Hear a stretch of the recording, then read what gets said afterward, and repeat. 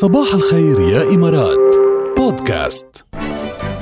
لقد سمعنا للتو ديو بين صوتين، بين الأب وبنته، بين حليم الرومي وماجد الرومي.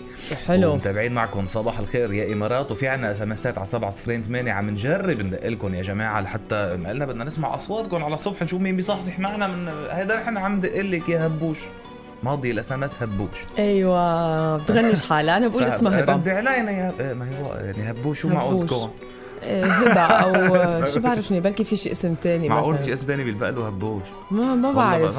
ما كل حدا بيحب يغنش حاله شيء جاد، النيك نيم بيكون غير. ما بعرف وردك بس يعني هبه ما ردت علينا. وكمان عنا اسمس بيقول كل يوم صبح من 6 وانا رايح على الشغل من شارقة الى كلباء. يعني بيسمعنا بس الرقم بيخلص ب49 واسم ما في.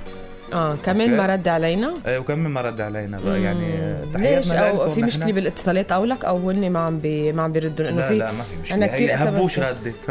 هبوش صباح الخير. الو صباح الخير، كيفك يا هبوش؟ الحمد لله بخير. في شي غير هبه بعطيك هبه. ايه عم نشوف نحن بس اذا في شي غير اسمي بيلبق له هالغنج. ما بيلبق الا لهبه. شو يا هبه اليوم تسمعينا؟ عم بسمعكم كل يوم، بس اليوم انا مروحه من الدوام. انت اليوم شو؟ مروحه من الدوام، يعني هي دوام ليلي وراجعه على البيت. 24 ساعه مو ليلي بس. كمان يعطيكي ألف عافية. شو بتشتغلي يا هبة؟ بالمستشفى. الله يقويكي ويعطيكي العافية عن جد. الله يعافيكم، وحبيت صبح عليكم. اوكي، وبتمنى لكم نهار سعيد. ونحن كمان بنتمنى لك نهار يكون حلو كتير. وشو عبالك تسمعي يا هبوش على هالصبح؟ كنت حابة اسمع لحمزة نمر. ايه شو اي غنية؟ لو نشرب قهوة بحتة بعيدة. ايوه فاضي شوية.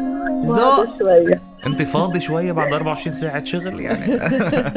لازم فنجان قهوة. يلا اعملي فنجان قهوة واسمعي الغنية. يا سلام. Thank you very much. باي باي.